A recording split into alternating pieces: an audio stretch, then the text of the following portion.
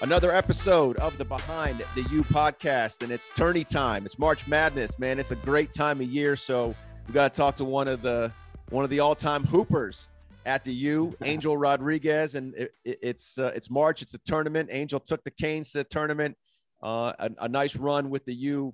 So, Angel, I appreciate you doing this all the way from Puerto Rico. It's a pleasure, Josh. Anything for the U, and I'm excited to talk about it. So let me just ask you with that, because not only have you said it here, but you said it to me just when we were exchanging texts. Why do you feel that way? Why anything for the U? I just think for me personally, like obviously everybody knows, every alumni knows that once you leave the U, it's just such a brand that you're automatically connected, right? Like anytime I see somebody wearing a U hat, a U shirt, whatever, I'm like, it's all about the U, whatever.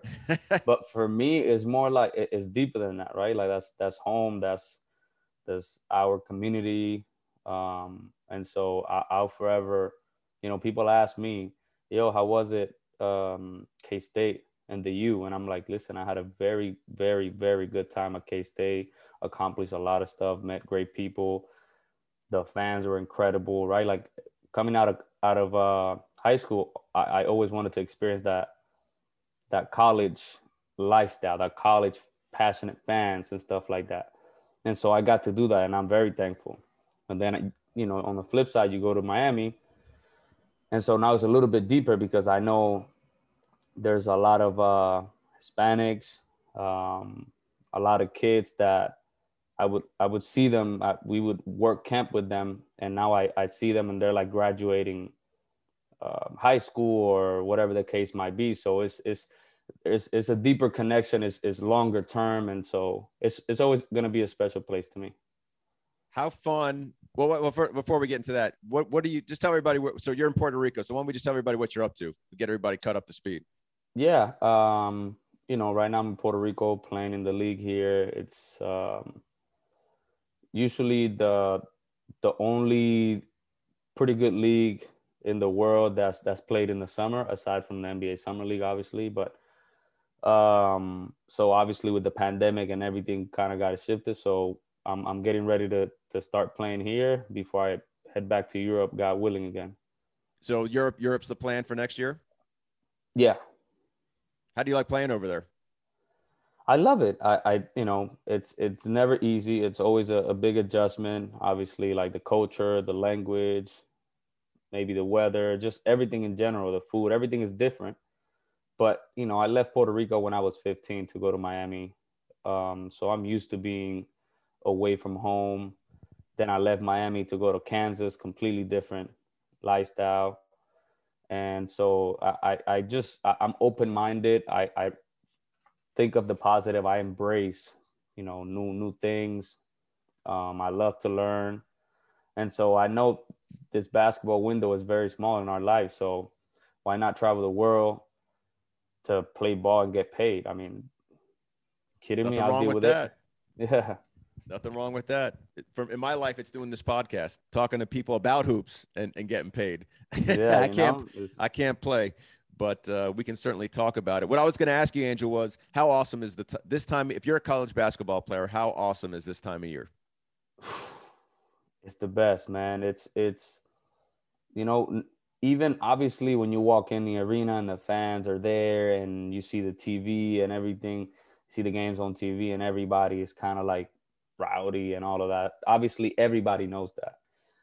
But once March hits, man, there's something in the atmosphere that even when you walk into the empty arena, but it's tournament time, it feels like there's excitement, like if it was sold out, like your energy is now at an all-time high, and all you're gonna do is shoot around. Like it's just completely different, man. It's you can't really explain it. Once you live it, you understand it, but it's very, very special. So walk me through Selection Sunday. Even if you're in, or you have a good idea you're in, still that moment when you see either Miami or the U flash up on the screen, CBS, that's still big deal, great man. Feel, right? It's a huge deal. Even if it's still, there's something about seeing it, right? Absolutely. It's almost like I compare it to, when guys get drafted, they know, okay, you're going to be in the green room. You're going to get drafted, lottery pick, probably. So it's almost like, but you still want to know more specifics. So once you see the brackets getting filled up and then your team gets called, you see the matchup, and that's when everything really starts. You're like, oh, yes, we're playing them. I know we match up well with them, or we've seen them so many times on TV, like we got it. Or hey, sometimes even the competitive side of you is just like, damn, like this is gonna be a tough matchup. But so what do you think? It was Buffalo, right? It was Buffalo for you guys, right? Yeah, Buffalo. So as soon as we matched up with Buffalo, I knew right away that it wasn't gonna be a cakewalk, because they've been there before. They've done that. They if I'm not mistaken, they upset somebody the year prior or 2 years ago. So, and they had the same, their point guard was actually their star player that year as well. So sometimes when you don't watch the team on TV, it could be a bad thing, because now you feel like, well, it's smaller conference. Right. They don't play on TV. We don't see them often, blah, blah, blah, blah. And that's when the upset happens. Well, thankfully, we didn't see them on TV ever, to be honest, but we knew, what they were about. We knew the coach they had at the time. We knew everything about them. And so at the same time, again, we had a veteran group. So once it's your last year and you have a couple of guys that think like that, no game is taken for granted, And so you had been there, right? I mean, you had been to the tournament with Kansas State, hadn't you? Yeah, both years. So so you're like, I imagine for you, some guys don't know, but for you, even though you'd been there, that feeling doesn't get old, right? I'm sure to the people that hadn't been there, I would imagine you're like, guys, this is awesome, embrace it, but we got to work. Yeah, no, I mean, as a matter of fact, when I was with K-State my sophomore year, we were in a 2 seed. And so we played LaSalle. We saw them on TV the first game because they had that playing game. And so we came thinking it's going to be a cakewalk. And we got sent home the very first game. It's not like the feeling was freaking brutal. Oh, yeah. And so I learned my lesson. I mean, they ended up making it to the Elite Eight. So they obviously they were right. a legit team.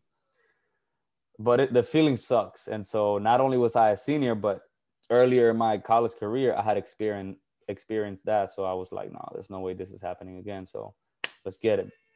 So Coach L says you needed a challenge, right? You're just highly competitive. So and I bring this up because you mentioned, but you knew Buffalo had a good point guard. So I imagine you were locked in. Yeah, no. I take every matchup. I take it personal, especially on the defensive side. Like I'm confident with my offensive skills, against anybody. And I think there's a lot of players that could probably be taller than me or a little bit more skill or shoot it better or whatever. But what separates me, man, is that I take the matchup personal. So on the defensive end, it's going to be hell for you. Like, you're going to have to earn every single bucket. And every time you score, it's almost like I get pissed. Nobody sees it, but I get pissed. So I don't want you to look like the typical you. I got you. So what's it like, during your time, I did not broadcast the radio games. Prior to you, I had broadcast for like 10 years doing basketball. The only reason I bring that up is under Coach Haith, we went to the tournament, and just the whole atmosphere, leaving, getting on the bus. When you get into the new city, you walk into the hotel, the hotel staff is lined up. Maybe the cheering band got there ahead of you. They're playing the fight song. They're playing the CBS tournament. It's like, it's just unbelievable. And you don't know that, right? I didn't know that. I'm like, oh my God, this is awesome. Right. That's exactly what I was saying. Like, people just typically see, oh, the gym is packed, like, the excitement in the arena. Everything prior, like the arena, the hotel, you go and get breakfast, or you check in the hotel, like you said, there's a band. Or you leaving for the game, there's a band and the dance team and fans and and you're just like, yo, I'm walking literally from the hotel lobby to the bus, which is about 10 feet away. Right. There's like everybody like, let's go. And, you know, you automatically, boom, get game mode. Like, you know, you check in and you see all the school logos and March Madness and this and that. And it's just like, it's just completely different. During the regular season, you check into a hotel just like any other guest. Nothing. Nobody. Well, a few people. Few people in the lobby. You might get a high five or a picture from somebody. What do you got? Or what do you got? What are you guys doing here? You guys play basketball? Seriously, that. Oh, you look kind of tall. I mean, not to me, but you look kind of. Right, you know, so it's just it's completely different, man. The dynamic of it is amazing. So you mentioned, you know, you take it personal defensively. So after you beat Buffalo, you guys play Wichita State, Fred VanVleet. What was your mindset there? And also afterwards, I think he came out and basically said you kicked his butt, more or less. Yeah. So, yeah. and you went off that game. So, you know, that dude's in the NBA, right? I mean, the guy's a big time dude. He was a big time dude back then. Obviously, Wichita State is not like Buffalo, but it's also not the ACC. But they're also obviously a you know, if you follow hoops, it's a good program. But so, how did you approach VanVleet, Wichita State in that second round game? Well, first of all, I was always a fan of his because I can relate with the size, the game style, and the underdog mentality, right? Wichita State, not the biggest conference, but with him, Ron Baker, and those guys, they had a dynasty for those 4 years. Yep. I think they made it to Final Four twice, if I'm not mistaken, or one Final Four, one Elite Eight. So it was nobody can deny, right? Like how good those guys were. And so again, the competitive side of me was, I respect you, and I love watching you play. But now we're gonna go. But I respect you, but now it's go time. And so, I don't remember that they did an interview, right? Like every team has to do a pregame interview the day before or whatnot when you're shooting around. And so they asked him something about matching up against us. And he was, I don't remember word by word, but it was something somewhere around the lines of, you know, we respect them, but we're not really worried about anybody, something like that. And so that was enough. That was enough for me. And not that I needed it, but it never hurts to have extra motivation, you know? And we did what we had to do, and obviously ended up earning his respect. He still has mine. Love watching him play in the league and doing all of that. So, but that was probably one of the funnest games I've been a part of, because again, they had a resume we didn't have as far as like in the tournament. And so we came in the first half on fire, and then they came the second half and punched us right back. And so it came down to the wire, and really it was like a two possession game. And the fans, that just everything in general, it felt like that one game you win in a tournament, it feels like you've been on a 10 game winning streak, you know, like that's how meaningful these games are. So all this competitive nature of yours, where'd that come from? That hyper competitiveness? I think just growing up here in Puerto Rico, man, like here is I always say it is a concrete jungle. Like you have to have tough skin. You got to stand up a lot for yourself early on, because everybody kind of makes fun of each other, joking around, never really trying to break you mentally or anything. Just it's part of the culture. And so again, once I moved to the States, I was always obviously one of the better players here or whatever. Once I moved to the States, I start to realize, well, I'm always the shortest. Like these guys dunk since 9th grade, 10th grade. And so all of that just kind of added to me feeling like an underdog, just basically coming from such a small island, you know? And was basketball, like when were you introduced to basketball? Like was basketball always the number one? After about, I was 90 years old. it became number one. I always liked sports in general. I throughout high school, I did volleyball. I, did different sports, baseball before I played basketball, whatever. But basketball was always the funnest to me because it's up and down. It's nonstop. Baseball was too slow, and volleyball, again, it's just a different dynamic. It's pretty intense, but you don't really run up and down and stuff like that. So I stuck with basketball and been doing good. So talk to me about the concrete jungle. Like how difficult was your upbringing, if it was? I mean, if I compare it to someone here, is obviously going to be the typical. I wouldn't say that I grew up like I always had a meal, that was never, I thank God, that was never a struggle for us. But now that I look back and I see a couple of my friends' kids or whatever, like cousins or whatever, now I see the difference of, wow, like this is really how I grew up. Like, just limited on stuff. Like if I got a brand new pair for the new school year, right?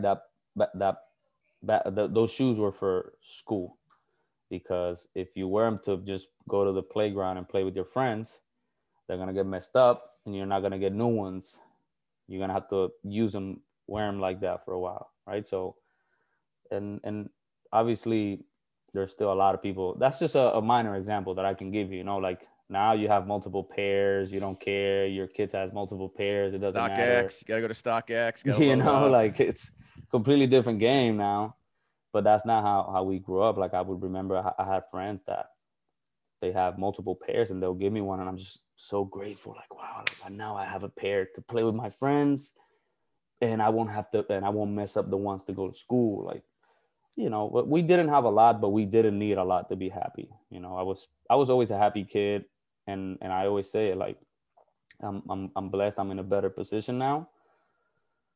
But to me, what makes me happy is just like my family, being healthy, just the simple things, nothing else. Everything else is just a plus. So you grew up without your father pretty much, correct? I did. He was killed when I was 2. So any memories? That's a really young age. It's a really young age. I mean, we have pictures and stuff like that, obviously, but if I say to you, yeah, I remember him, I'll be lying. And if I have this right, he was basically murdered, right? He was. Yes. So how was that story ultimately recounted to you by either someone in your family? Like, how did you learn of actually what happened? It took time. Because I always was curious, like I would tell my mom, like, but what about this? Like, how come this? And it's almost like she never gave me the full story. Maybe she was protecting me. Maybe she would get sad thinking about it, because at the time she was 18. No, she was 19. And so obviously that's a lot to digest for a 19-year-old, right? Like, and I understand, but then I would ask my uncle, which is my dad's brother. He would tell me more stories, and then I would ask my mom, oh, he said this, but it was never like I was never pressing my mom, like, you have to tell me. It was more like curious, like, mom, like, why are you, I mean, he was my dad, like, I'm allowed to know, you know what I mean? So it never really, again, it's crazy because, again, my wife says, sometimes do you not have feelings? Like, and I'm just like, I mean, it's just, if I don't remember him, right, how can I cry or something? You know what I mean? Now, I do remember sometimes when I would be a teenager, early teens, I'll see kids, let's say we're at a wedding, family wedding, and they had to grab their dad or something, whatever the case. And then those times I would kind of feel like, damn, like something is missing. But again, I thank God that I just kind of focus on whatever at the time made me happy. And so I've had that approach ever since. And last thing on this, when you finally heard the truth, whoever told it to you, how'd you process that? Like what actually happened to your dad? Well, I always knew the truth. right? I knew he got murdered. I got you.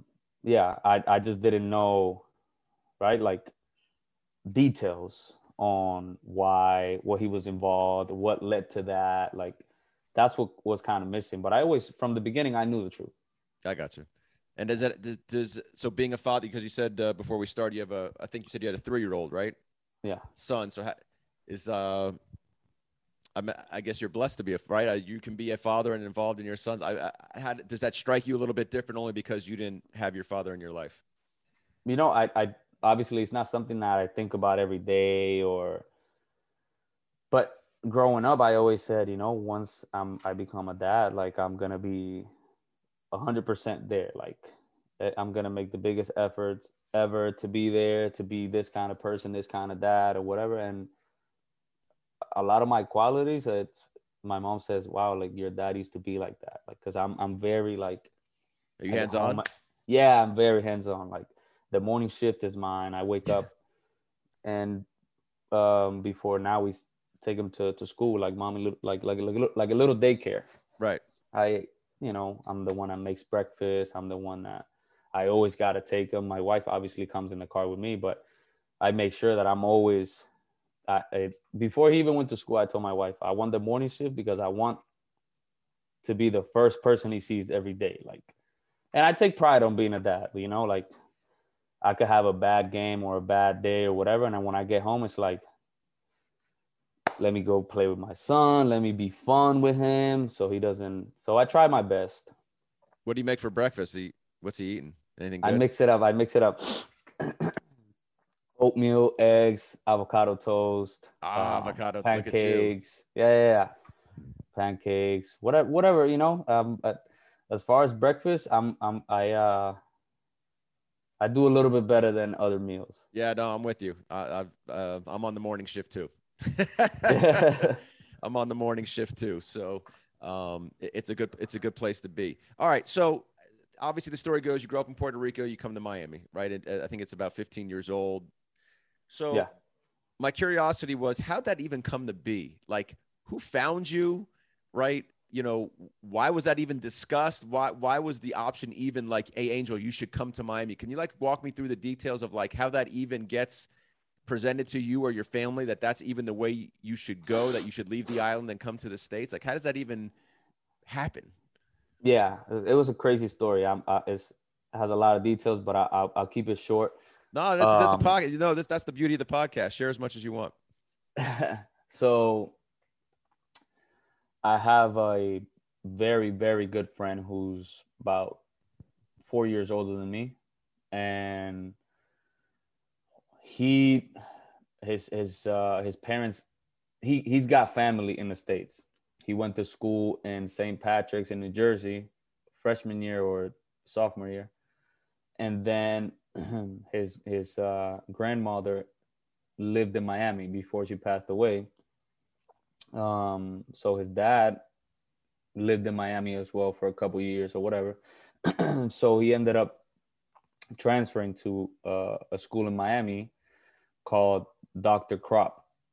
Um, Who's your and friend? Just so someone we would know, if we know basketball, is it someone we would know? yeah, he ended up playing college in North Carolina State. His name is Javi Gonzalez. So he played in ACC, familiar with obviously the Okay. league Yep. and all of that. And so he had a very good experience with his time in Miami, like in high school. And so we happened to play in the same club here in Puerto Rico for the same coaches and everything. And so he basically in the summer when he would come, he said he would come watch me play, and sometimes they'll put me to play with the older kids as I started getting better and better and better. And so we played a tournament together, a couple games, nothing crazy. Maybe like he was here for like a month or whatever. And so he saw something in me that he liked. He saw some potential. We got along, you know, as friends too. And so he brought it up to me like, hey, like, do you ever think of going like to the States? And I'm like, bro, it's always been a dream of mine, but I don't have a connection. So he's like, let me help you. Like, mind you, this is happening How so? late June. How old are you? At the time, I was 15. And he's in high school still, or he's at NC State already? He's at NC State already. So Okay. when I graduated high school, he graduated college. So he I was gotcha. about 4 years academically ahead. So, but at this time of the story, he's just starting NC State, and you're, I guess, almost just starting high school, or maybe a year in the high school, right? Yeah. Okay. I was Right. I was a freshman. Got it. And so he brings it up to me and he's like, listen, it's late June. School starts in August. Mind you, the relationship that I have with my mom is, you know, I lost my dad. She became very attached to me, so blah, blah, blah. And so immediately I bring it up to my mom, like, hey, I don't know, he mentioned this. Like, she's like, oh, don't start with your madness. Like, you're always, you know, with this crazy ideas. Cause I was always like, oh, I'm gonna go to my friend's house, we have a tournament. And I was always out and about. And so she would do well with that. She hated it because I was rarely home. I was always doing something, tournaments, playing, whatever.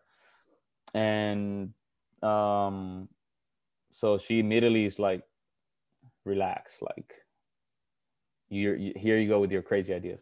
So a couple of days pass by and he tells me like, listen, I spoke to the people in Jersey, which is obviously a very prestigious school for basketball. But obviously the weather, like snowing, blah, blah, blah, blah. Or you can go to Miami. I had a great time. Spoke to the coach. He would love to see you. It's a little bit closer. Gave me all the details. At the time, I don't know. So obviously he has to share all these details so I can present them to my mom. So she starts asking questions. I'm like, listen, I don't know all the details. I'm just sharing with you. I'm just a kid, you know? And the idea was crazy to her. She was already terrified of letting me go. And so, which I imagine you can understand, right? Absolutely. Not now that I look back, I'm like, wow. Imagine your kid came to you and was like, hey, Dad, I'm thinking about going to this, well, you know, different set of, right? You'd be like, well, it's a little different now, but you're right. Like, you can only imagine. It's crazy. It's crazy. And the reason why I bring this stuff up, Angel, is because it's part of your story, right? And there's other people that have story, you know, not always exactly the same, but out there thrown into the category of hardship or difficulty or sacrifice. Like, it's not normal that people would just uproot for the sake of betterment or life or sport, right? And so this conversation is real. It's not it's you know, oh, he just left and went to Puerto Rico. I mean, to the States at 15 without his mom to play basketball. Right. Like, it is kind of insane. With a stranger, because even if he was you're going to play for a coach that you know or live with this person or whatever, they're still strangers. Like, you just met them or you're going to meet them days before you go. And so everything happened so fast. Obviously, she was not having it. And I had to involve my grandfather, who's obviously her dad and has a big influence. Did you want it? Yeah, I really wanted him. You wanted it, yes. Okay. Really bad. That's why I had to, you know, involve him. And he kind of gave her the perspective of, listen, like, you know how everything is here. Like, everything can change real quick if you say no to him. And then things don't go well for him here after. You know about now, but you don't know about 2 years after. You don't know what his life is going to turn out to be like. You don't know if he's going to, like, say, you know what, I'm going to just find the easy way and, you know, look for the street stuff, easy money. You never know. So he kind of put that in her head, and she's like, and he's like, you're going to have to live with whatever comes after. As in right now, I know it's still obviously it's a big deal to let him go, but it's like high risk, high reward. As in here, there's really here, the thing is, once you hit a certain age, everybody starts doing the same thing. The ambition kind of just disappears. And so he basically convinced her to let me go within a month. So we have to fly to Miami so the coach can see me. We can meet them in person. She can see where I'm going to live and all those details. And so everything started moving so fast. Next thing Who'd you live with? You said it was a stranger. Yeah. A stranger to you, obviously. Yeah. So I lived with different people. The first year I had to live with one of the teammates. And every year I lived with two different families, but they were both teammates. So they until this day, I have a great relationship with them. I'm truly thankful. They changed my life forever. So it turned out to be completely fine. They took care of me like no other. But again, I grew up with not a lot, but if there's something that I had was my mom doing everything. Like I never had to really worry about doing the dishes and none of that. If I would do them, it's because I wanted to, not because my mom made them. Like she spoiled us in that way. And so from one day to another, I'm like, hey, I have a washer here.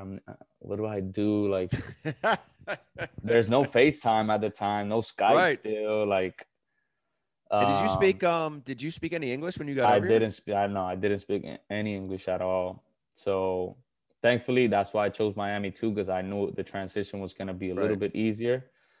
Better weather, still the culture was not going to be as crazy, especially when you're young. You adapt a little bit faster.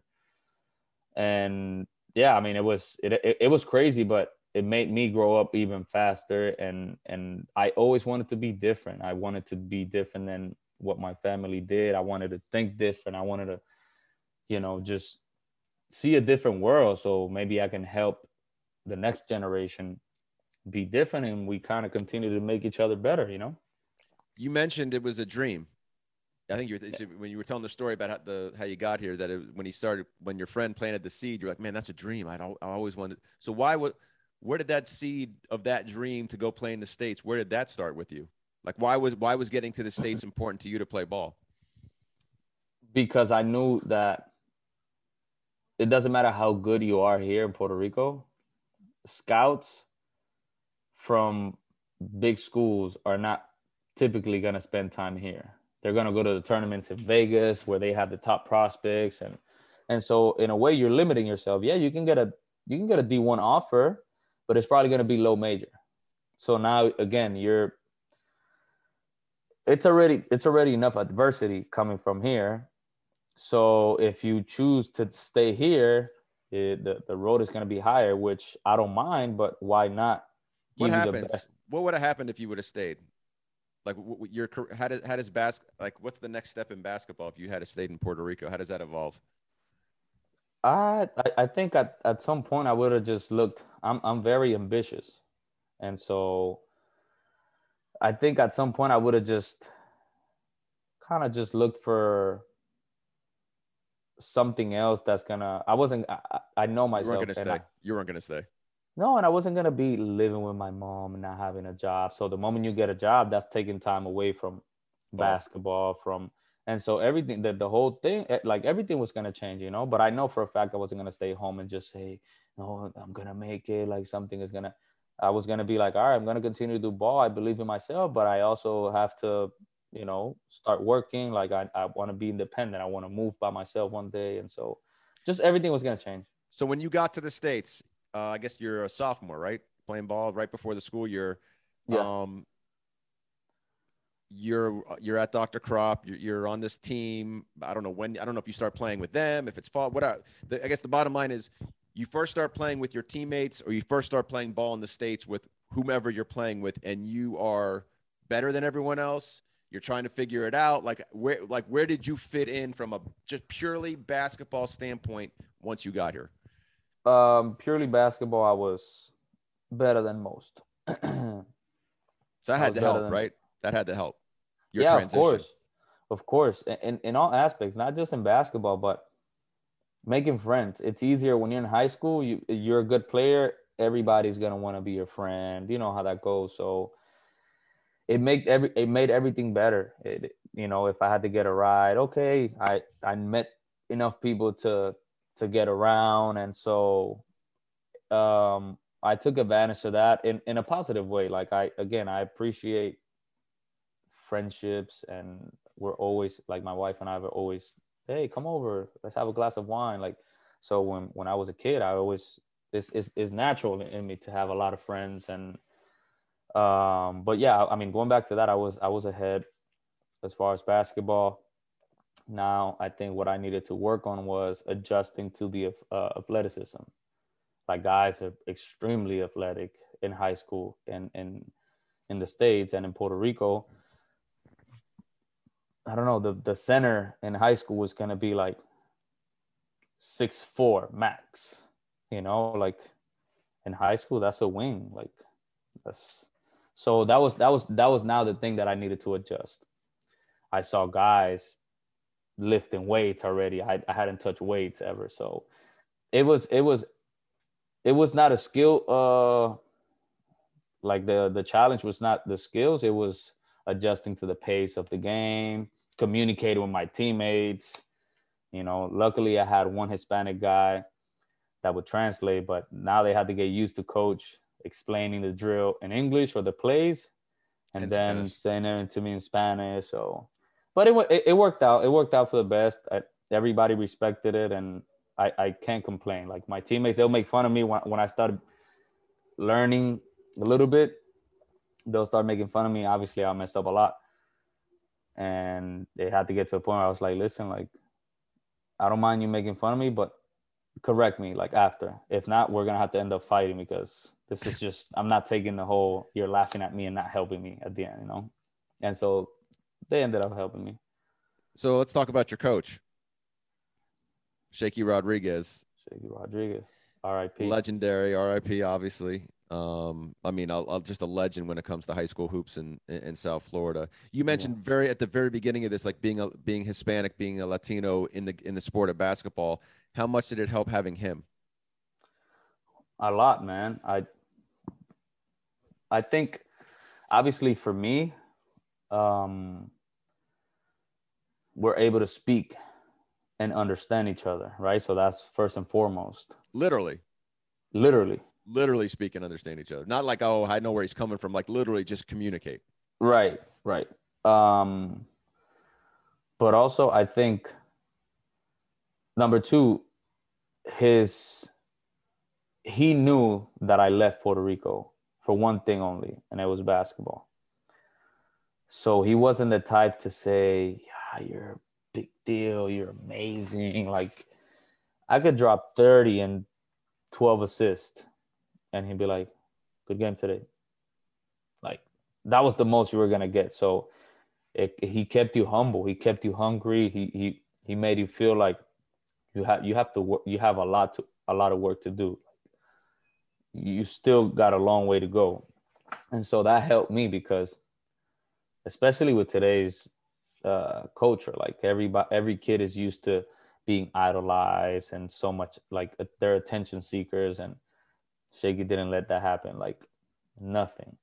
If you had to be at a place at a certain time and we were with him, if you're not ready, he'll leave, because he was going to teach you a lesson that, hey, figure it out. You're a grown man now. And so also in that way, it was tremendous, and then also he had everybody's respect. So if he recommended you, everybody knew that he wasn't doing no favor. It was real. Whatever he said, if you were good, he'd say you're good.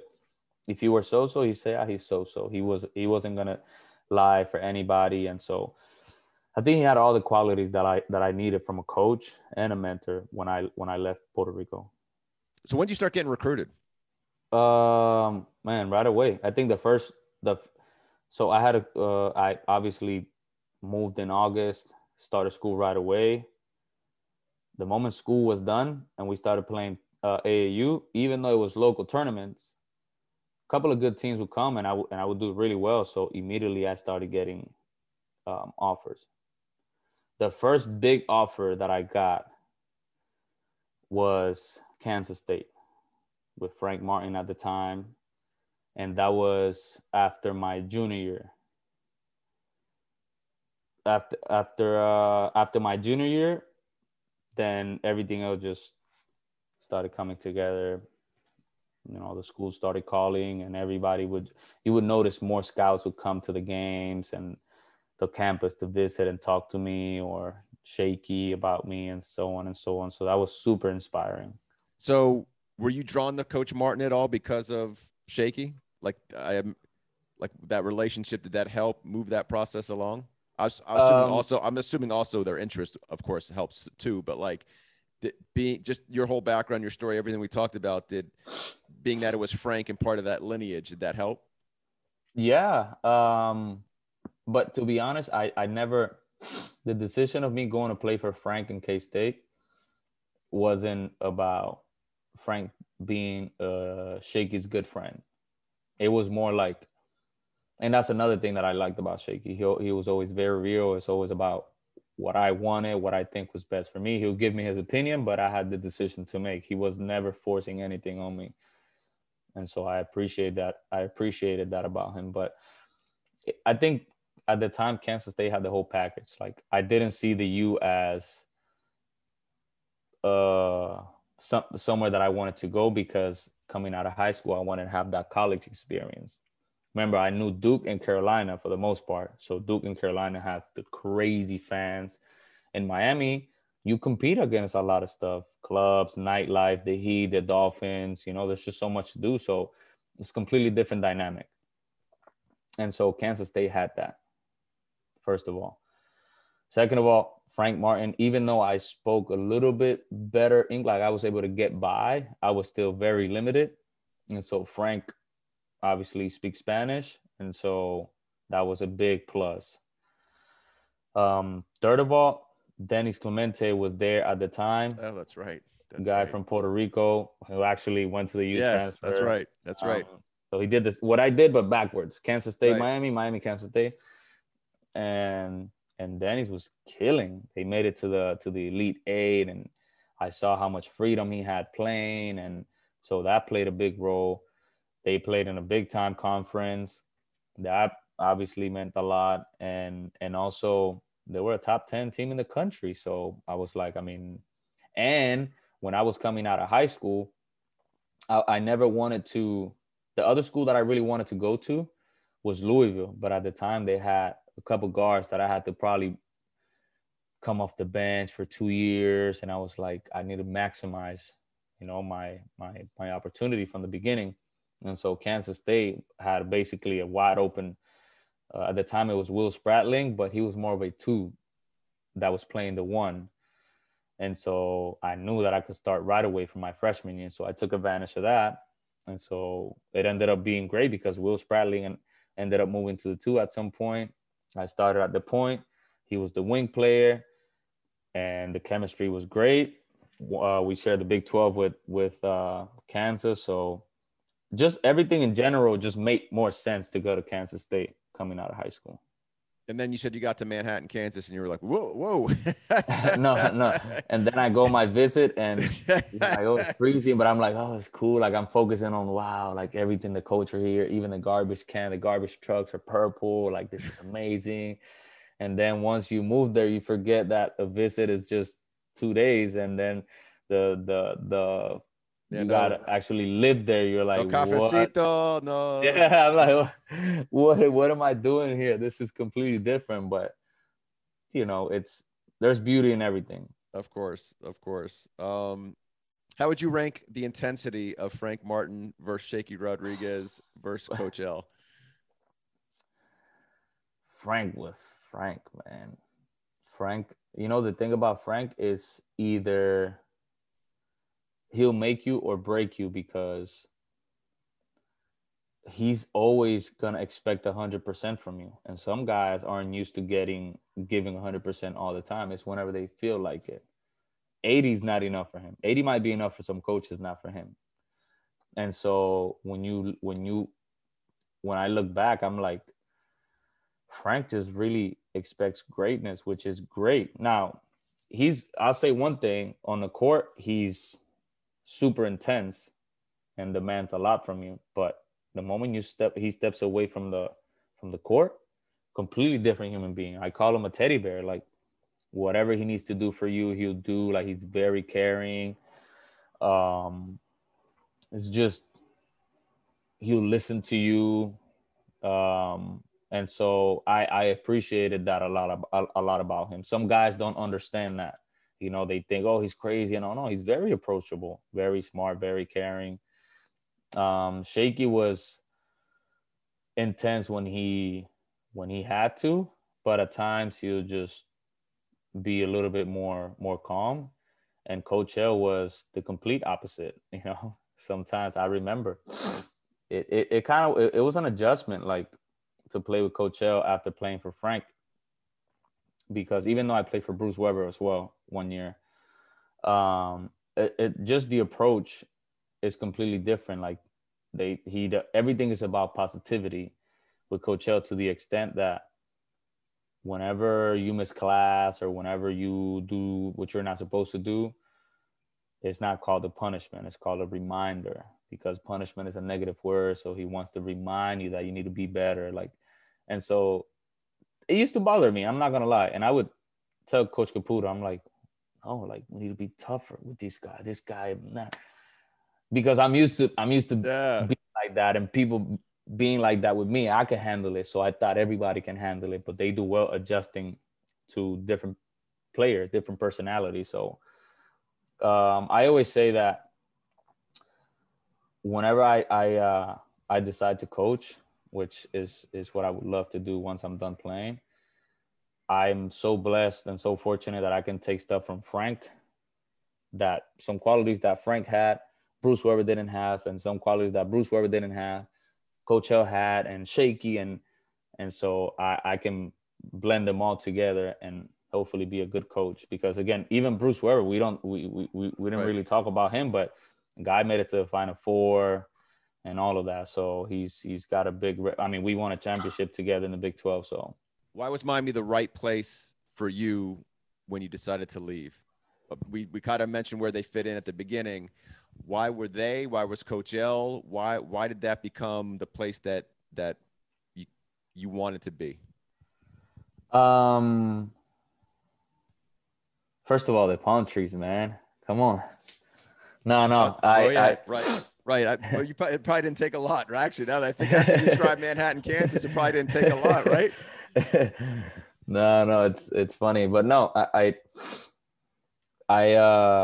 again, we were having a lot of success in Kansas State, but I was still keeping up with other schools, and I saw what Coach L had going on with the U and Shane Larkin and those guys, and I'm like, wow, like that they're home right now, like that's crazy. I never saw the U doing as well for as long as I've been in Miami.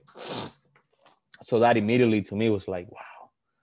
And at the time I was going through something, family was going through something that I really wanted to get close to them. So obviously that's how kind of everything started. But once I met Coach L, him and the staff, the way they treat, their approach to everything was just like I have never seen before. I've been to obviously many visits, but when I took mine down there and I saw that Coach L would have a translator for my mom, because he wanted her to know every single word that Coach L was saying to me. Everything that was being talked about, he wanted her to know and be part of it, even though obviously she doesn't speak the language. So even if Coach L said, it's a nice building, right? Like, and the guy didn't say, he was like, hey, tell her it's a nice building, right? Like legit. And that to me meant the world, like, because it's different, typically they're going to do everything in their power to get you to like the school. But that's just, you have to be very genuine to think of that, And what did she think of that? She loved it. And in a way, knowing me, I'm like, all right, the visit went amazing. Like, I connected well with these coaches. I love everything about them. But we know I'm being recruited. It's too good to be true. Once I sign, some things are going to change. No, nothing changed. Like, the way they treated us was still the same. I mean, I still have a relationship with them. I remember being in France, playing my first year as a professional. Coach L FaceTimed me early in the morning, and he just wanted to catch up, like, in my head, I'm like, I don't play for you anymore. Why are you doing this? But it's because he cares, man. He cares. And Caputo's the same. Caputo, anything, if I ever need help or advice with something, or for him to connect me with someone for whatever reason, typically people say, okay, let me work on it. And you got to send him a text next week like, hey, any update? The guy gets back to you right away, like, because they care about you. Like, they have so much in their plate, but they really care about you. And you don't have this much success and by being a bad person. You know, you have to be very genuine, and they are. It goes far beyond basketball. So I want to talk about Coach L in a few. But the one thing I did want to ask is, how hard's sitting out? How what? How hard is sitting out? How hard is that? Because obviously there's no port, right? There's no that. It was different, right? So how hard was sitting out? Yeah, that was very challenging, but for me at the time I was like struggling with one of my knees. So it was actually good for me to take the time and get healthy. And I've been away from Miami for 2 years, so why not catch up on, having fun. You had a good time. Had All a right, good the time. truth comes out. Had a good time. Yeah, so you probably had a couple reminders then, right? You probably had a couple reminders from Coach L. Yeah. I had a few. I mean, I wasn't perfect. Yeah, that's all right. It was the charm, though. It was the Yeah. charm that got. All right, so you want to be a coach, and I was just talking to Joe Zagacki the other night, and you just watch Coach L in awe. Like, he's just a genius. Like, he's just such a good Genius. basketball coach. What is it? I don't know what it is about Coach L, how he manages sometimes to just be so poised. Like yesterday, I'm watching the game, and obviously, I'm watching it as a fan. And when I watch games and when I play, the approach is completely different. Like no matter what's going on in the game, and I'm playing, I remain very calm. Like when I'm watching a game, I'm like, come on, no, like let's go, like my heart starts beating, like I get anxious. And so I see a couple of things go wrong. Guys either made a bad decision or whatever, which it happens, in a crucial time, and they put the camera on Coach L's face, and he's like this, like, and I'm just like, you see, like that's why guys do so well with him, not only because they appreciate him as a person, but because he just shows confidence. He remains calm in times of pressure. Now he might go crazy behind the scenes when the players are not around. Like, why do you do that? We don't know. But when we're around, he just shows like he's poised, he's under control, and that matters a lot. When coaches freak out and you do something wrong, it's like you already know you did something wrong. The last thing you need is somebody just beating you down on that. You kind of want to move on from that so you can do better the next possession or whatever. So I don't know what he does. I don't know how he did it. Obviously, he's got a lot of years of experience. He's got a great staff. Recruits the right guys. But he does it, man. And I if there's, the other day when I saw he signed the extension, I'm telling my wife, I'm like, yo, he needs to sign a couple more. Like, I would love to coach 1 year with him, but basketball is just going so good right now. I can't stop playing to coach. Like, but that'll be, like, I love the You would way he embrace that, coaches. right? You would embrace working for him. Yes. Him or Caputo, like they're both. I have a very, very good relationship with both, and I like both of them as coaches. Different ideas, different approach, but that would be a dream come true for me. So, we talked about this before we started recording. So, do you think you appreciated playing for Coach L maybe a little more or a little differently only because you were older? Like, do you think that helped at all, or no? It would have been the same either way. No, I think,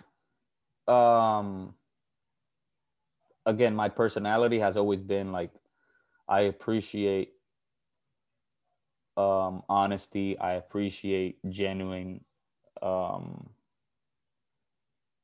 actions. I appreciate just good people in general. And so that doesn't mean that you're gonna do everything that I want for you to be a good person, right? I understand that sometimes we're not gonna agree on stuff.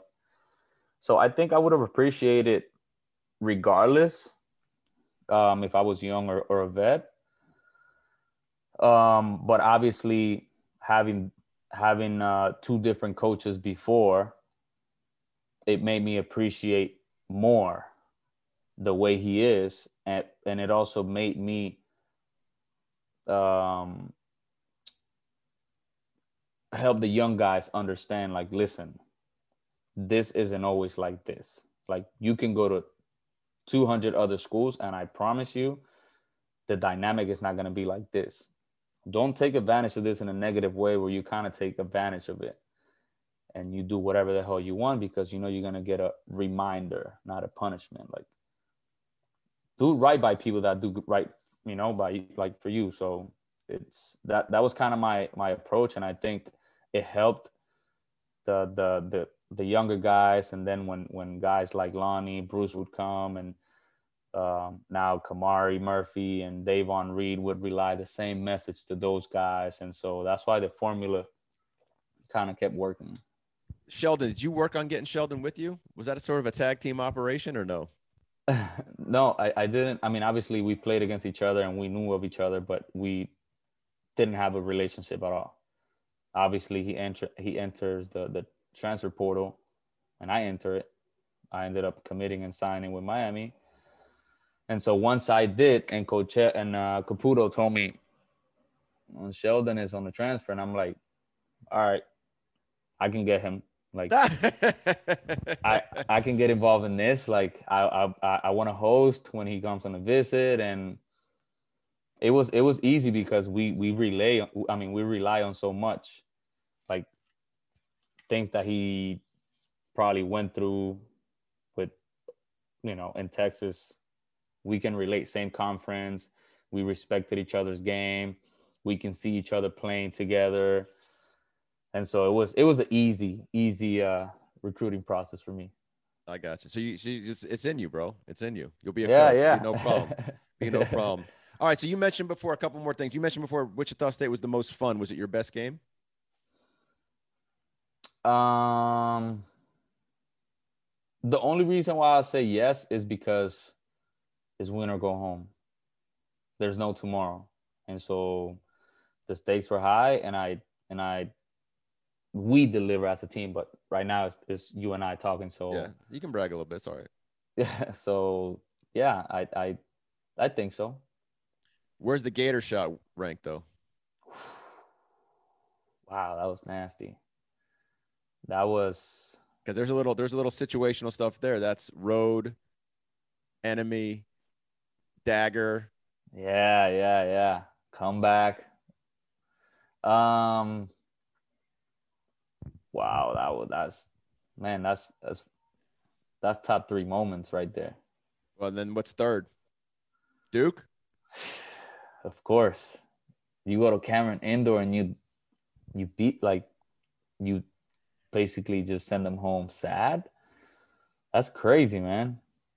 I mean, obviously, so that's where you. That's the only school. I mean, that in Carolina. I remember you saying that was like the only schools you really knew. So what was it like to be there? And then obviously you're walking off with it. I mean, I was funny. I was telling a football coach this year, the team needed to win. I was like, man, I said, hey, listen, there's something better than a win.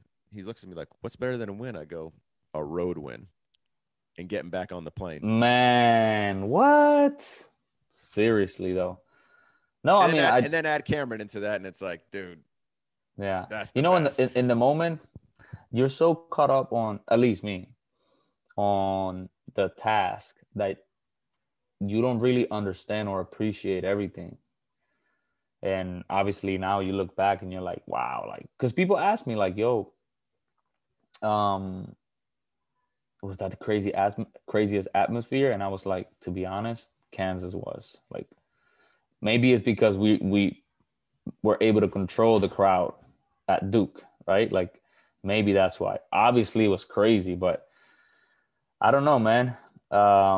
It's hard to digest it in the moment, but now you look back and you're like, I was actually thinking of going to the Duke game when we play there this year, and we beat them, and for some reason I got the dates wrong. I thought it was the following week, and so I messed up. So I'll forever regret it, because that was Coach K's also last year. So, but now look, Angel, your resume. I think you beat Duke twice, if I have this right. I think you beat Florida State 3 out of 4. Beat Florida twice. That's pretty good. That's a pretty good bragging rights. It's not bad. It's not bad. It's not bad. But did you really lose I checked this 5 times. Did you guys really lose to Eastern Kentucky? Did that happen? Yeah, that was the year we didn't even make it to the tournament. I know, but I literally checked the box score like 3 times. I'm like, that can't be that. I mean, I know that's the game that kept us from making the tournament. Like, it was a very up and down year. Started on fire, didn't, we got cold at the end or whatever. But yeah, that was, and again, for the following year, when we would play teams that we're supposed to beat, we beat them, because we knew that feeling was terrible. Like, you know what it's like to go back to the locker room at home? No disrespect to them, but obviously knowing that they shouldn't beat you. They shouldn't beat you, and they do. Like, it was a bad feeling, man. All right, last thing, because I want this out there. Just how happy you are for the season Miami's having, Coach L's having. Obviously, the last few years were hard. Obviously, the amount of joy and love and respect you have for Coach that they've had this season. They're in the tournament. He's got an extension, right? Like, Miami basketball is in a good place. Yes. Well, I'm truly happy. Number one, for the guys, right? For the players, I know all the transfer. You go to a new situation hoping to make the most out of it, and they've certainly done that. I'm just happy for the guys that they've been able to do something special in Miami. They made the most out of it. They make me a proud alumni, and I'm happy for the coaches, because I know how this business is, and I know you can be up here one year and without a job the next year. And so obviously they've been through a lot, but again, when you do right by people, God always takes care of you. And I'm happy that Coach Hill signed that extension. Hopefully many more to come. And the day that he retires, I hope Caputo gets the job so he can continue to do good things for the U. All right, Angel. I hear your son in the background. I don't want to keep it from him anymore. Thank you for everything. Thank you for sharing your whole story. Thank you for taking us. The goal of this is to go behind the U. So thanks for taking us behind your whole story. It's a great week, right? It's tournament week. It's March Madness, man, and nothing more fun than this. And you were a huge part of that. Canes Hoops you're a big part of it, and we appreciate you taking the time. Thank you, Josh. It's been a pleasure, man.